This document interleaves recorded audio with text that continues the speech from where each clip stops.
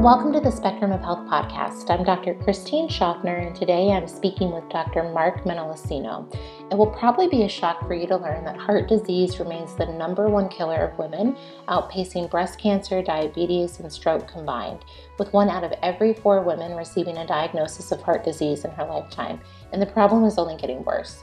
Dr. Mark Menolascino has been on the front lines of cardiac research for most of his life, running a highly successful clinic where he takes a holistic, personalized approach to reversing disease and jump-starting health. Most of his patients are women struggling with symptoms and illnesses that stem from the most important life-giving organ in the body, the heart. Today, we'll be talking about why women's hearts are breaking, literally, and offer you some great bonuses to celebrate Dr. Mark's upcoming book, Heart Solution for Women, a proven program to prevent and reverse heart disease. I hope you enjoyed this podcast with Dr. Mark. Welcome, Dr. Mark. I'm so excited to have you on the podcast today.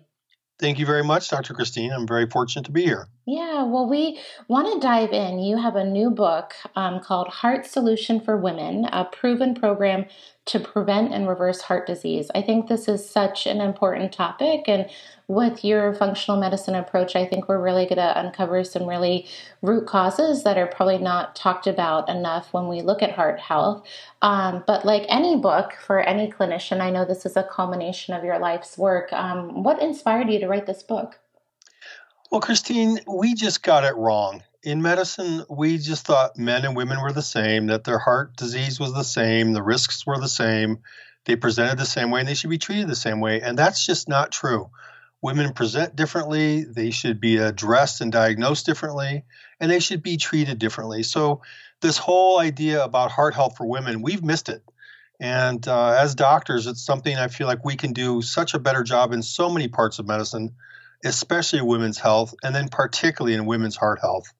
I was fortunate when I was a senior in high school to work with Dean Ornish and see that lifestyle medicine beat traditional medicine. He had 100 men, of course, because all studies have been done on men, that had heart attacks and the vessels to their heart were blocked.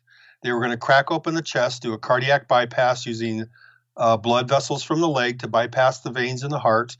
And he said there's a better way. He taught them how to eat right, how to exercise, how to cope with stress, how to have love and social support in their life. And guess what? 35 years later, his group has done better. So I saw way back then that lifestyle medicine has so much power, but I want to know other medicine too. So I did internal medicine training, which is the most rigorous of the medical training, but along the way got all of the other things they don't teach doctors in med school: nutrition, naturopathics, Chinese medicine, homeopathy, all of the different disciplines that when we all bring them together, they let us look at the body, particularly a female system, a little bit differently and a little bit more personally. Mm-hmm. Now, that's wonderful that you had such an early exposure to lifestyle medicine. I know Dr. Ornish was ahead of his time, and what a good imprint on your medical training. What has tipped you off in clinical practice that you really needed to approach heart health and cardiovascular health differently between men and women? Well, first, I think cardiovascular health has to be treated and looked at differently, period. Mm-hmm. The way we're assessing it, we're using 4 blood tests: the total cholesterol, the good, the bad, and the triglycerides. It's woefully inadequate for anyone, particularly for women, because their good cholesterol tends to be a little bit better. And so they get these ratios made that are predictive values. And we lump everybody into this bell-shaped curve of prediction rather than personalize it to them. So I think all of women's health needs to be really refined and personalized, but the heart issue particularly. And just in general, we're not doing heart health very well. It's still the #1 killer of all people, the #1 killer of women beyond breast cancer, diabetes, stroke combined, and we're just missing it. And if we do this right, women should not get heart attacks. They are completely preventable. The problem is that 2 of your 3 friends will die of heart disease. The first warning sign in half of them will be sudden death. You don't get a second shot. You don't get this warning that, hey, maybe something's wrong, I should do something about it. You have a sudden death heart attack in half the people that have heart disease. It's that bad. So this is something that's preventable. It's the leading killer of women. And it also is something that we can help each other and do something about. And what we're taught in med school and what I was taught 25 years ago and what we're teaching today is the same thing. The diagnosis is wrong. it's not deep enough, it's not personalized enough. Then the therapy for the cholesterol problem using cholesterol drugs, they don't work very well for most people, and they particularly don't work well for many women. That's such a daunting statistic. And I think, when you probably survey women, they probably are more afraid of cancer or Alzheimer's and don't really realize that they're probably more at risk for cardiovascular disease or, a heart attack. So I think that's a really important point. And the empowering thing about all of this is you mentioned that this is really preventable if we have the right information. And so we have so much that we can talk about here, but I would love to hear what are your recommendations. And I know you really go deeper in your book, but as far as diagnostics, so when we look at how to really prevent heart attack, what are you looking for women? Well, the first step is to do the right blood test. And Christine, I know you look at the whole person in your functional medicine model. It's a whole person systems approach. And that's really what we need to do. We really know that everything is related, so that when we address a woman's heart disease risk, we're also addressing her diabetes risk, her stroke risk, her cancer risk, and her Alzheimer's dementia risk. They all have the same types of inflammatory underpinnings that can lead to these outward diseases. So the beautiful thing about it is that we're addressing the heart risk. We're really addressing the risk for all of those other diseases. The first step is to get the right blood test. And the annual kind of health fair testing of the traditional cholesterol, the good HDL, the bad LDL, it's just woefully inadequate to look at a personal risk. There's a test that takes those cholesterol particles and breaks them down into what I like to call the small sticky ones and the big bouncy ones. The small sticky ones are the really dangerous ones. There's one called lipoprotein A that I encourage every woman to get checked, because that's the particle that you'll have friends that eat right, go to yoga every day, they're marathon runners, they have no body fat on them, and they drop dead of a heart attack. And everybody says, why? Well, a lot of times it's this bad particle, this lipoprotein A. So there's sticky small particles you need to identify. Then at the end of the day, most disease in our world, most chronic disease for especially, is inflammation. And there's new inflammatory markers of the heart that you can see if the fire's burning. And if the fire's burning, then we know where to put it out. So this advanced testing, it's not incredibly expensive. It's a little bit more expensive than your health fair type testing, but it's something that can give you an insight right away. And again, the lipoprotein A is something every woman should get checked tomorrow. And if it's high, it should be addressed. Then looking at the inflammatory markers of the heart, there's ones that are specific to actually the lining of the blood vessels of the heart. I thought in medical school that your heart artery was like a pipe and that it was a plumbing problem, that the pipe just filled up with cholesterol plaque. There was one little space. You had a double hamburger and it filled it up and knocked you off. That's not what happens. You could have a small plaque or a large one, but if it's inflamed, then it ruptures. It's kind of like a zit popping, and that popping causes this whole cascade of events that then leads to the blockage of the artery. So it's not your total cholesterol that's the problem. It's not even your bad or good one. It's these small particles, these small sticky ones, then how hot or inflamed they are and how likely they are to rupture. And if I may continue, the three things, Christine, that every woman should know. Here's how you prevent a heart attack in yourself, your family, and your friends. You get the right blood test, and no one's getting it. And it's out there. We've been doing it for 15 years. And it's called this advanced fractionated cholesterol with the inflammatory markers. Look at the small particles, look at the inflammation. The second thing is a stress test. I saw so many people in my residency that had a stress test one day, then had a heart attack during surgery the next week. I had an uncle that died of a heart attack 2 days after a normal stress test. So we can't trust just the stress test. For women, there's a test called a stress echocardiogram where you get on the treadmill or you ride a bike and you do your stress test, but at the end they use an ultrasound probe to look to see how well the walls of the heart are moving. Are they getting enough blood flow for you to ski as hard as you want or to bike as hard as you want or to go on a marathon run? So that's the stress test. So it's 3 parts: the right blood test, the right kind of stress test. And all I'd ask your listeners to remember is that, Dr. Mark said just a regular stress test probably isn't good enough. I need to add this other thing. For women, it's the ultrasound because there's no radiation. For men, it's actually a nuclear scan. There are different sensitivities for tests. Then the third thing is this new technology evolving. It's called a CIMT, and that stands for Carotid Intima Media Thickness Test. It's an ultrasound, again, no radiation. It's an ultrasound of the artery of the neck that looks at the small millimeter in width lining of the blood vessel of the neck. And based on that blood vessel lining, you can predict the age of the artery. The arteries of the neck predict the arteries of the heart. So these are non-invasive ways to tell who's the canary in the coal mine, who's the person at risk. And your family history doesn't really tell you that. Your cholesterol total doesn't really tell you that. It's these other particles, these inflammation markers, then this CIMT test. And then if you think you really are at risk, then you do a stress test. But so many people do a regular stress test, they pass it and think, oh, I'm totally safe. And then they have a heart attack a week later. No one understands that. Mm-hmm. So it's really trying to do this trifecta of early warning. Mm-hmm. What age would you recommend that women start getting this workup?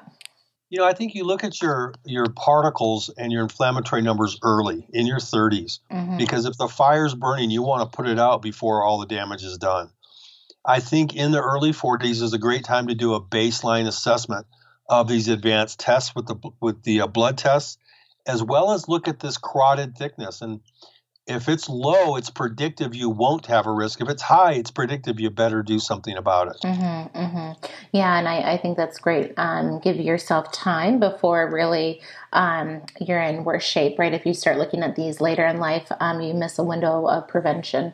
So no, I think that's really great advice. And I'm really happy you brought up a few things. I know that you've already shared a little bit about cholesterol and how we have to look at it between the types of cholesterol, not just looking at HDL and LDL. I still think there is this cholesterol myth, if you will, about cholesterol being the problem. And I still get a lot of questions. If I eat eggs or, I need to go on a statin, my cholesterol is 220, or can you just give some more information around that? Because I think I really want to empower our listeners to give their doctors the right information if they're starting to get pressured into cholesterol lowering medication, really for the wrong reasons. Well, that's a great question. And some people are surprised that I actually do prescribe the medicines, because there are a select group of people that benefit. But that group is very narrow, and they tend not to be women. So men with heart attacks that have known heart disease, they do benefit from the statin cholesterol drugs. The data is pretty clear about that. We try to use the lowest dose for the shortest amount of time to do the most benefit. But the data for women is not very clear at all. The most recent studies show that they don't work in menopausal or postmenopausal women at all. And there's a risk up to 60% of causing diabetes just from taking the drug. So we know the drugs cause diabetes in everyone, up to 9% in all men and women, but it may be as high as 60% in menopausal and postmenopausal women without giving them a benefit. The other studies that show that women, particularly after age 65, the lower your cholesterol is, the higher your dementia is. So I hate to tell all your listeners, but we're all fat heads. We need that fat for our nervous system, for our brain. So this magic cutoff of 200 for your ideal cholesterol is really an arbitrary line. And there are people that do need cholesterol drugs. There are very few of them, much less than we're already prescribing to. And for the women, particularly menopausal, postmenopausal, they may just plain be a bad idea. No, thank you for going over that. And I still feel I have a very educated patient population, but there's still so much misinformation around cholesterol. And, I'm glad you brought up that point. Dr. Klinghardt, my mentor, he had a German mentor who said, when cholesterol goes, life goes. So, we need to understand cholesterol is also this really important building block for our brains and our nervous system and our hormones and all of that. So, Mark, I have so many questions. This is such great information. Let's go back to lipoprotein little a. I see a lot of increased lipoprotein little a in my patients. And so can you tell us a little bit about the risk factors? Is this a genetic propensity, or are there environmental triggers that increase lipoprotein little a? And then what are some strategies that you have found be helpful for lowering lipoprotein little a? Great questions. And Christine, the way I'm a visual person, so things are always easier for me to think of in pictures. And if you picture your total cholesterol as a big beach ball, Inside of that big beach ball, you're going to have basketballs or marbles. The basketballs are protective. They don't plug up the little holes, whereas the little marbles will plug up the holes. So think of and that's your HDL or high density good cholesterol or the big basketballs. And the little marbles are your low density or LDL cholesterol. And the LDL is the bad one. That's the one that we all are trying to treat. But in that LDL, there's even sub marbles, the small sticky ones, which are dangerous, and the big bouncy ones, which are okay. Now, lipoprotein A is that small, sticky LDL bad marble with the nasty inflammatory tail on it. Mm-hmm. That's how I visualize, and that's how it looks like under the electron microscope. It's a little ball with a little curly-Q protein tail on it. So it's a little sticky marble with a nasty inflammatory tail wagging off of it. And that thing likes to cause plaque to be more irritable or this zit to rupture to cause more likelihood of heart death. And it's actually not just related to heart attacks, but related to sudden death heart attacks. It is a hereditary marker. Now, so much was made in my training of family history that if your mom had a heart attack and your mom had diabetes, then you're going to have diabetes and have a heart attack. This whole concept that you talk about in your clinic of epigenetics, that you can turn on and can turn off genes based on your information you give them. That's why you want to eat clean, because the clean food turns on good genes and turns off bad genes. That's where toxicity comes in. Exposing yourself to a toxic environment turns on bad genes and turns off good ones. So this lipoprotein A is hereditary. It's one of the few things in the cholesterol story that has a hereditary factor to it. And it can be a difficult thing to move. So there's not a diet that fixes it. And in general, I don't believe in diets because the first three letters are die. I believe in personal nutrition. What should you eat? And take some time to figure that out, not follow the latest fad diet. Mm-hmm. But some nutritional factors can help that. The omegas do seem to make a little bit of a difference. There are some supplements like nattokinase, lumbrokinase. Some people use niacin. Mm-hmm. But that's something, number one, see if you have it. Mm-hmm. And then if you have it, find someone who knows how to fix it. And a lot of times, some of these natural supplements can be the start. It's not an exercise fix, and it's not really a nutrition fix.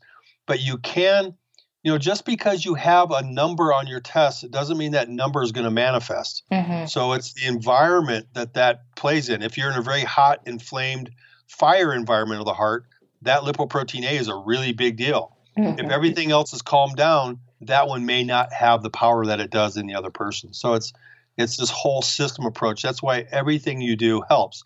A little bit of exercise, a little bit of social support, preferably go walk, but do it with your best friend or a family member, your child or your dog. Mm-hmm. But all of these things are synergistic. 1 + 1 doesn't equal 2, it equals 10. Mm-hmm. And that's the beauty of the kind of lifestyle medicine we both practice. Mm-hmm, mm-hmm. Thank you for that. I think that's a really important marker that people should be aware of. And I'm glad you make such a point about that. And again, seeing that in the context of everything, if that's the only marker that's elevated in the context of all of these other factors, your risk is obviously lower. But if it's, what I'm just trying to say is, as you said, we shouldn't just treat the number, which I think in medicine we can sometimes go towards. But I have this other, question, Mark, around cardiovascular health. And I know you probably have lots of different ideas around blood pressure.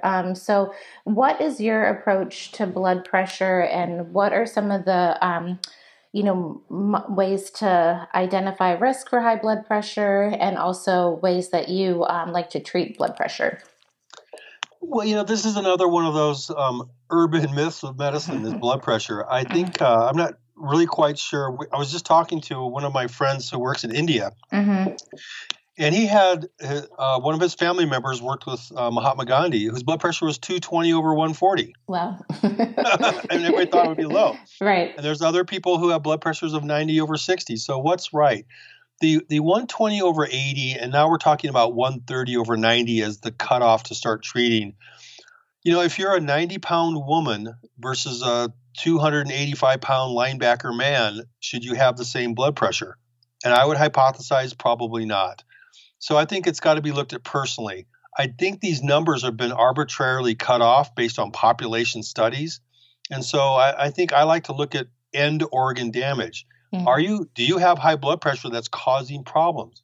And one of the tricks we do in my office, it's not really a trick, but there's so many things that the natural doctors learned 100 years ago Mm-hmm. that we developed tests for and forgot to do. So I call it the functional physical exam. Let's look at the nails. Let's look at the skin. Let's look at the eyes. Let's look for that ear crease in the ear, the 45-degree ear crease angle, which has been linked to heart disease in both men and women. Let's look at the fingernails. Are they healthy, or they have ridges and lines and pits or white spots, things that indicate nutritional deficiencies? But you actually have a window inside the body through your eye. Just like when your eye doctor dilates your eye and looks at the back of your eye, that's called your retina. Mm-hmm. And in the retina, you can actually see the smallest blood vessels where the veins and arteries come together, called your capillaries. Mm-hmm. And if you're collecting cholesterol in those small capillaries of the eye, you are collecting it in your heart. Mm-hmm. So that's one of the first places I look. And if your blood pressure is too high, then the arteries lay on top of each other and cause a nick. It's great, Christine. We're talking about blood pressure. When I tell someone your blood pressure is 120/80, what does that mean to them? How do they? Mm-hmm. It's just a number, right? Mm-hmm. So what I tell them is, this is what it means. That 120, when you go to water a tree in your yard and you're holding the water on the tree and you crimp the hose and take it to the next tree and uncrimp it and the water comes flying out, Mm-hmm. that's the 120 number. That's how much pressure your heart generates to move blood around your body. Mm-hmm. And when it's high, it can cause eye damage, it can cause stroke, and it can cause heart attack. Then when the water's just sitting there watering the tree, that's what the 80 is. That's your resting pressure of the system. When that's high, it can cause kidney damage. That's why we're worried about blood pressure problems, and that's what those two numbers mean. So for some people, 100's too low and 160 is perfect. So I think these arbitrary numbers don't really apply to each individual, and I like to personalize it. Yes, I look at the guidelines, but two people that have markedly different body types may not need to have the same blood pressure. Mm-hmm. And then I look at, is there signs that the body is having some problems? You can also look at a urinalysis or an assessment of the urine Mm-hmm. in a traditional lab test. And something I encourage every woman to do at each annual visit is to ask their doctor to check it, because it gives you a bladder and kidney screen. But if there's protein in your urine, it tells you your blood pressure is too high. So there's other things beyond the number that we can assess that are very inexpensive, very easy to do, and to see if we really need to be worrying about blood pressure. Mm-hmm. Mm-hmm. Yeah, no, I think you have a really great approach to this. And, I feel, maybe this sounds like a non sequitur, but I've also seen a lot of functional medicine doctors look at blood pressure and look at kidney health and also tie that into how the environment impacts, the body, especially heavy metals. Do you have any opinions about how heavy metal toxicity or environmental toxicity ties into blood pressure, but overall cardiovascular health? Well, I think we're all a summation of our mentors and the wise people whose shoulders we stand on. I know you're working with Dr. Klinghardt, who, what a great mentor for you to have. Mm-hmm. Mark Houston is one of the leaders in functional approaches to cardiovascular disease. And I heard him lecture 20 years ago about arsenic and mercury and blood pressure, as well as lead. And there are clear-cut correlations, 1-to-1, of your blood levels of these toxins and your blood pressure. So, we talk about blood pressure problem in the United States, really worldwide, as being essential hypertension, which I've always thought is kind of funny. It's like essentially your blood pressure's high and we don't know why. Right. And a lot of those people, their blood pressure may be high because of toxicity. And we see when the body gets clean, the blood pressure does come down. So that's one of the first things. Address the gut health, help the liver health, allow the body to detoxify, look for those metals, try to get them out of the body. And once we see that, we do see blood pressures coming down. So I think there's a 1-to-1 correlation of heavy metals and blood pressure. Mm-hmm. Yeah, no, that's great. I'm familiar with Dr. Houston's work, and he was another pioneer, in all of this. How about, Mark, hormones? So I know a lot of women, have concerns about their hormonal health. And what is your opinion on how hormones tie into cardiovascular health? Well, hormones are good or bad depending on which newspaper you read today. Right. It's very confusing. And I really empathize with the women listening because it's been hard to sort out. The first thing is to be very clear that synthetic hormones are not the same as bioidentical hormones. So the estrogen that we purified from pregnant horses and gave women was a mistake. The bioidentical estrogen we give may actually be protective. So it does look like there is a protective effect of estrogen pre-menopause in its normal state. There definitely is an increased clot risk, heart attack, and stroke risk with synthetic hormones like the horse estrogens, like birth control. So it depends on what kind of hormone we're talking about. In general, women just feel better when their hormones are balanced.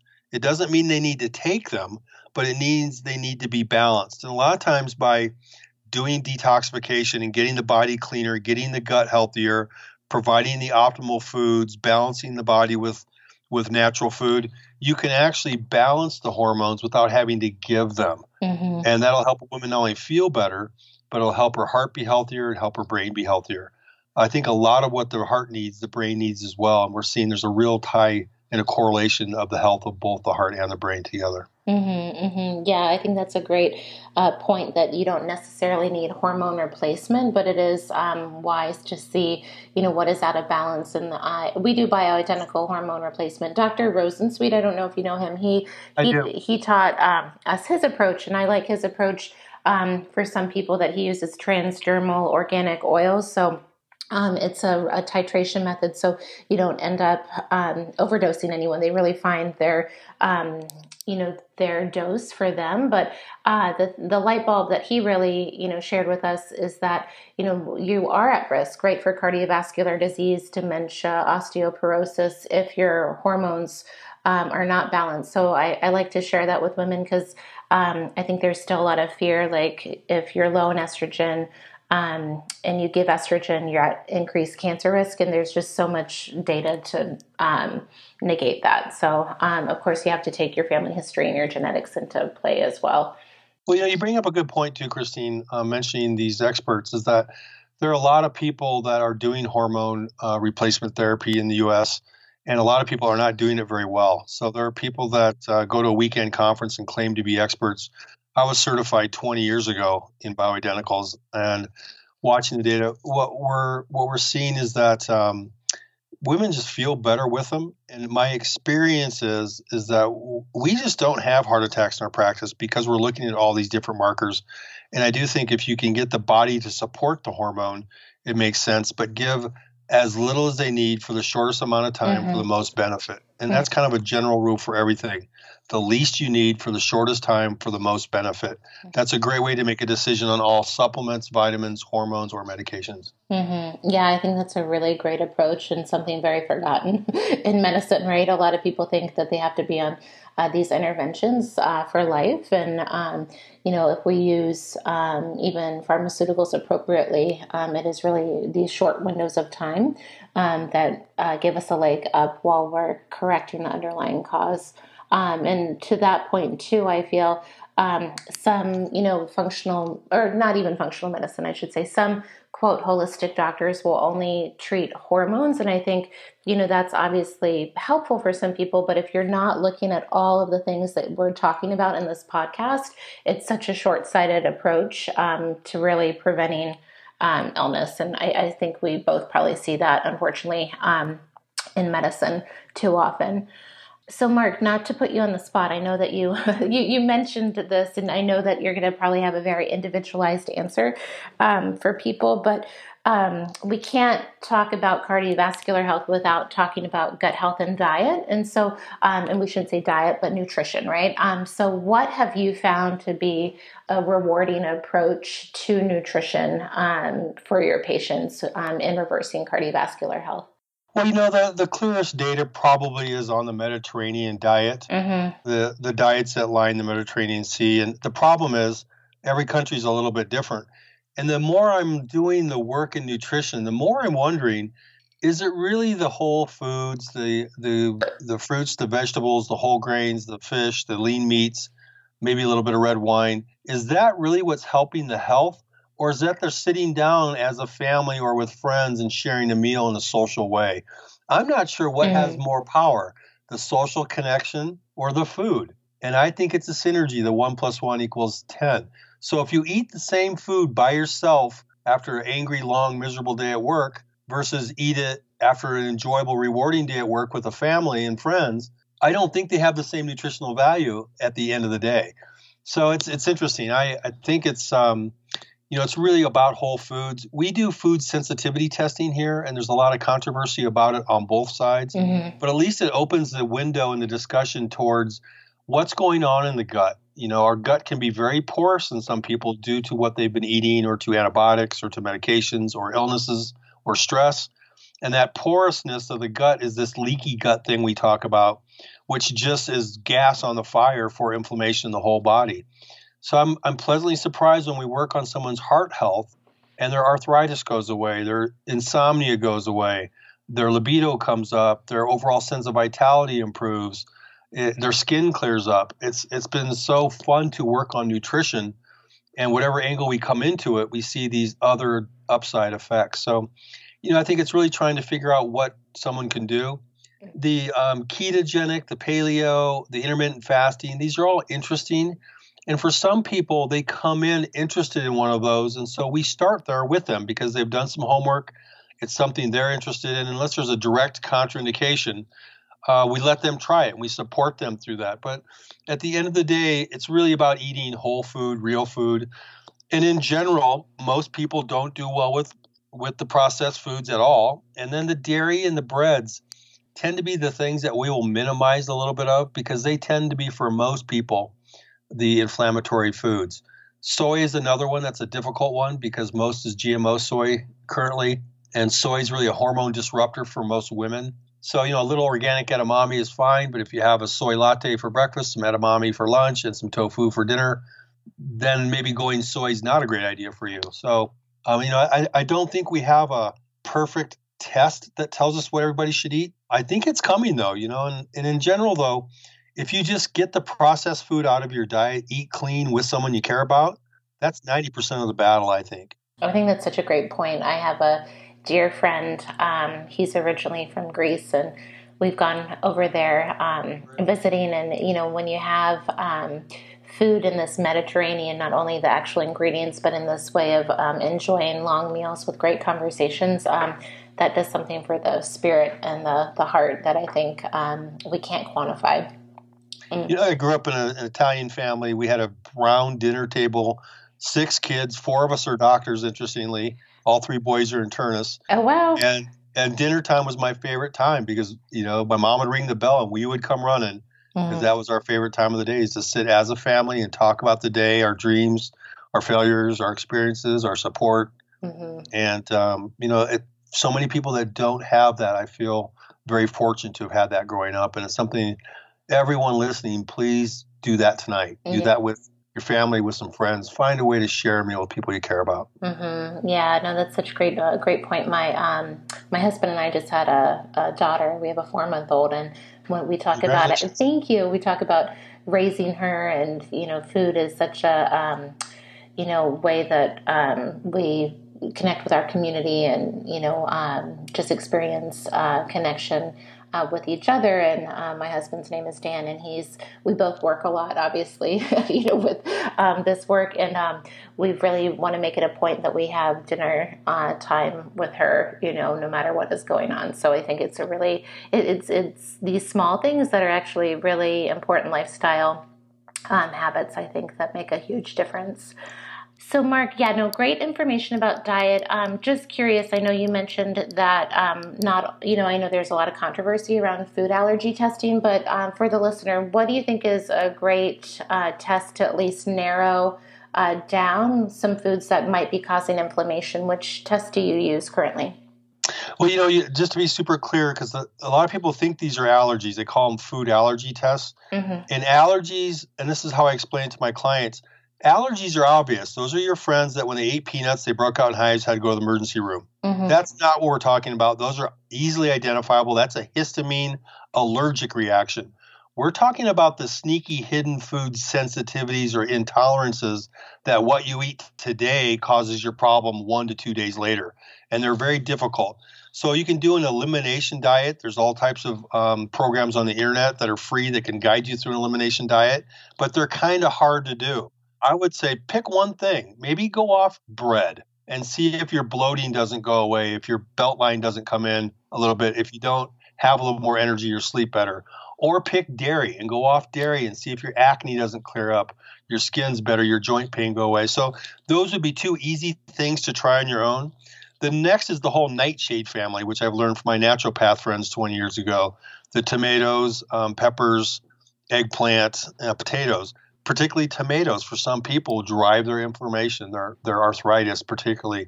So those are things you can just do on your own tomorrow. Just take them out of your nutrition and see if you feel different after 2 to 3 weeks. It won't be the next day. It'll be a couple weeks. So there are a lot of IgG, which is the sensitivity, versus IgE, which is the allergy.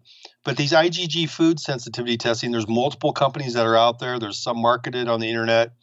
They're all variable. And I think that my recommendation is to find a provider that has confidence in one, that knows how to interpret it, that can guide you through the results.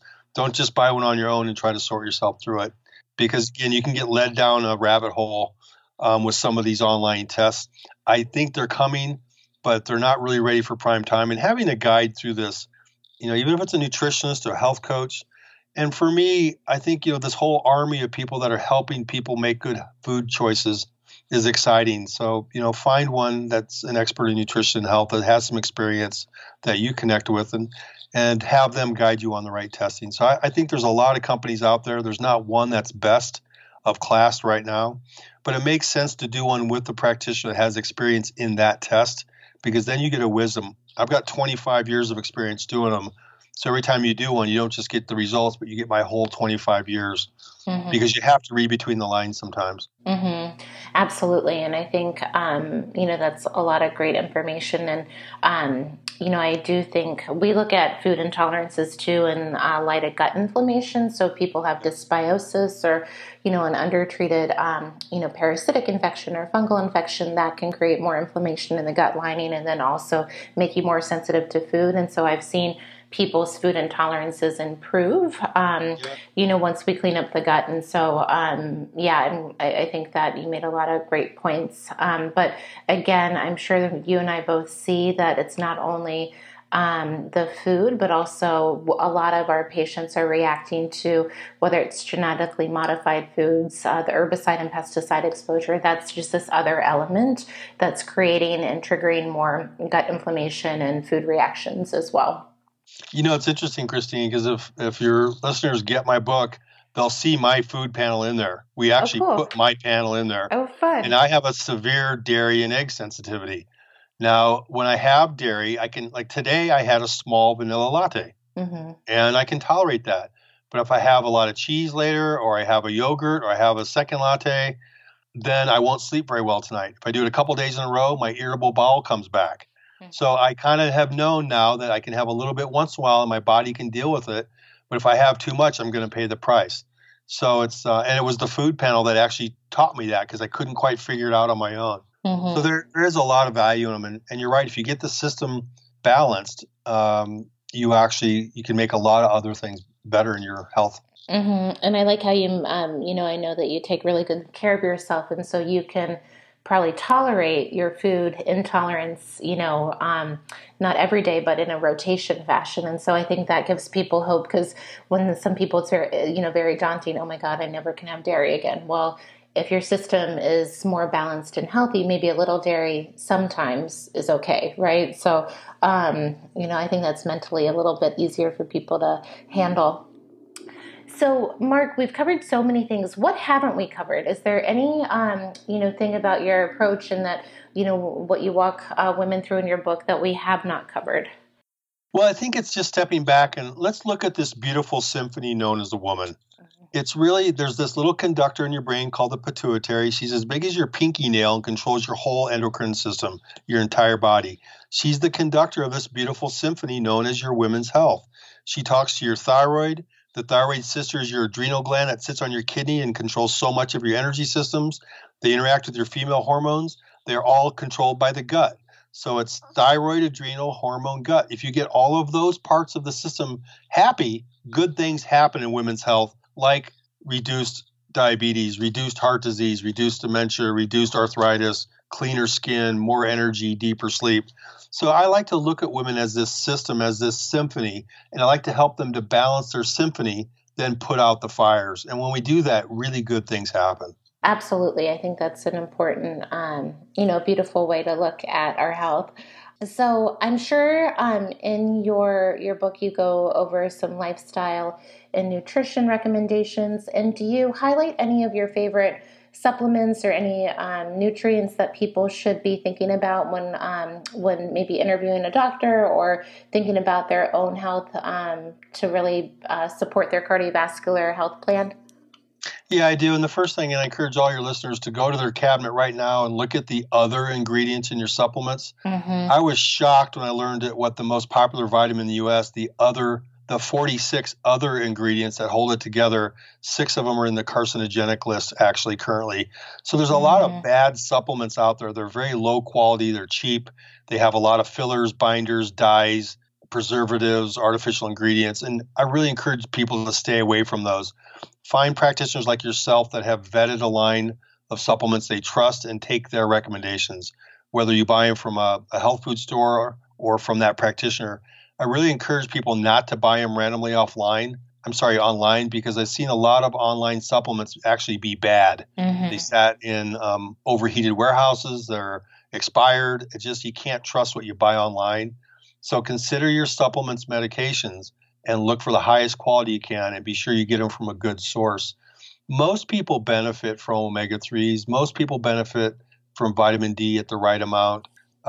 Many people benefit from a probiotic for periods of time, not chronically. All of us are nutrient deficient at some point, so a multivitamin may be beneficial, particularly if you're on other medications or you have high amounts of stress. So I like CoQ10, carnitine, omega 3s, ribose for people with heart conditions. We use a lot of the right kind of red yeast rice extract as a natural cholesterol lower. We use niacin in some people. The bad niacin causes flushing, which no one likes. The good niacin doesn't. So there's a lot of real nuances to the supplements. And I just caution everybody, let food be your medicine. Take as little supplements as you need. But when you do take them, take the ones that are high quality and be sure that you're taking ones that are safe for you, because a lot of the other ones have a lot of ingredients that are not good for you. They add to your toxic load. Yeah, absolutely. I think that's such a good reminder. Like with any, product, less is more, and it really interferes with absorption or can create, more gut irritation if you're taking all of these fillers. So I think that's a really good point. And especially with the oils, right? We really want good quality oils if we're going to be using that as an intervention. Right. Well, Mark, I could pick your brain all day. This has been so fun. I guess my last question, is there any important takeaway that you really want people to get from your book? I mean, I think you've touched on this whole podcast as an important takeaway, but just leaving our audience, is there, just one final note to leave them pondering? Yes, and that really, the message really is that heart disease is preventable, particularly in women, which we've not done a good job for. No one really should die of a heart attack anymore if we do this right.